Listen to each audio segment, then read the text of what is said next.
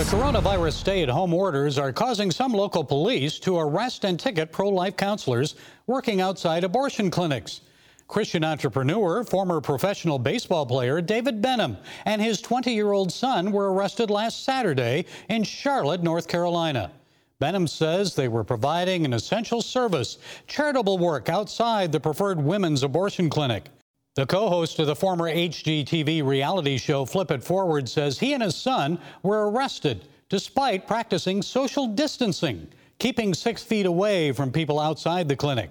Pro-life counselors in other states are also facing arrest and fines. One incident happened just a few miles from the CBN headquarters. I talked to Hope for Life counselor Cheri Britt outside a Virginia Beach, Virginia Planned Parenthood facility. And that's where she says police recently gave her a court summons.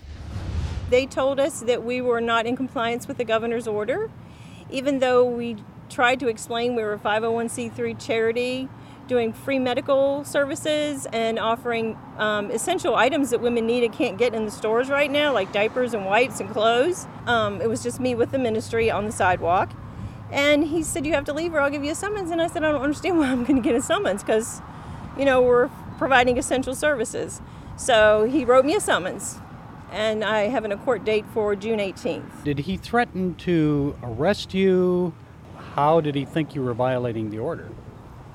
He wouldn't give me any explanation of how I was violating the order, other than I was more, at that point in time, stationary, and they like to consider us as protesters. But we're not protesters. We're not out here against women. We're out here to serve women and help women. We see women coming out of this abortion clinic crying, and we see mothers and fathers and men making women come in the doors of those abortion clinics when they don't want to. And they're supposed to counsel these women. If they talk to these women, they would tell them, go talk to those people out there on the sidewalk because they're there to help you. If you don't want to have an abortion, you don't have to have an abortion. That abortion shouldn't be forced on women. But they don't. They tell the girls literally inside the building to stay away from us, that we're against them, that we're protesters, that we say mean things to them. We don't. You can talk to any of our women who have birthed their 600 babies in the past 5 years that we know of, that we've worked with. Nobody brings their baby back. They're always so happy. And last week we worked hard with clothes and gave out 500 diapers and free baby hygiene and food, and we're making deliveries for women who don't have vehicles and can't get out. So now tell me, what difference do the ultrasounds make when you do get someone coming over here to have an ultrasound? It's just amazing. We have a sheet of paper where we compare the abortion clinic ultrasound to one of our ultrasounds. And the ultrasound in the abortion clinic is actually even upside down. The woman's bladder is totally over here in the wrong spot when it's actually to your left. And so they don't want women to see their babies and love their babies. And just last week, Misty did an ultrasound for the girl, and the scan hit her tummy, and boom, there was this beautiful baby. And immediately this mother fell in love with that child because she could see that little baby and just bond and connect with it. It's really something that I use, a medical tool that is literally used for God's truth. And I am shocked at how many women immediately, the moment they see it, and it literally brings joy to me because sometimes I'm apprehensive of it. Will they see what I want them to see? Will they understand what is truth?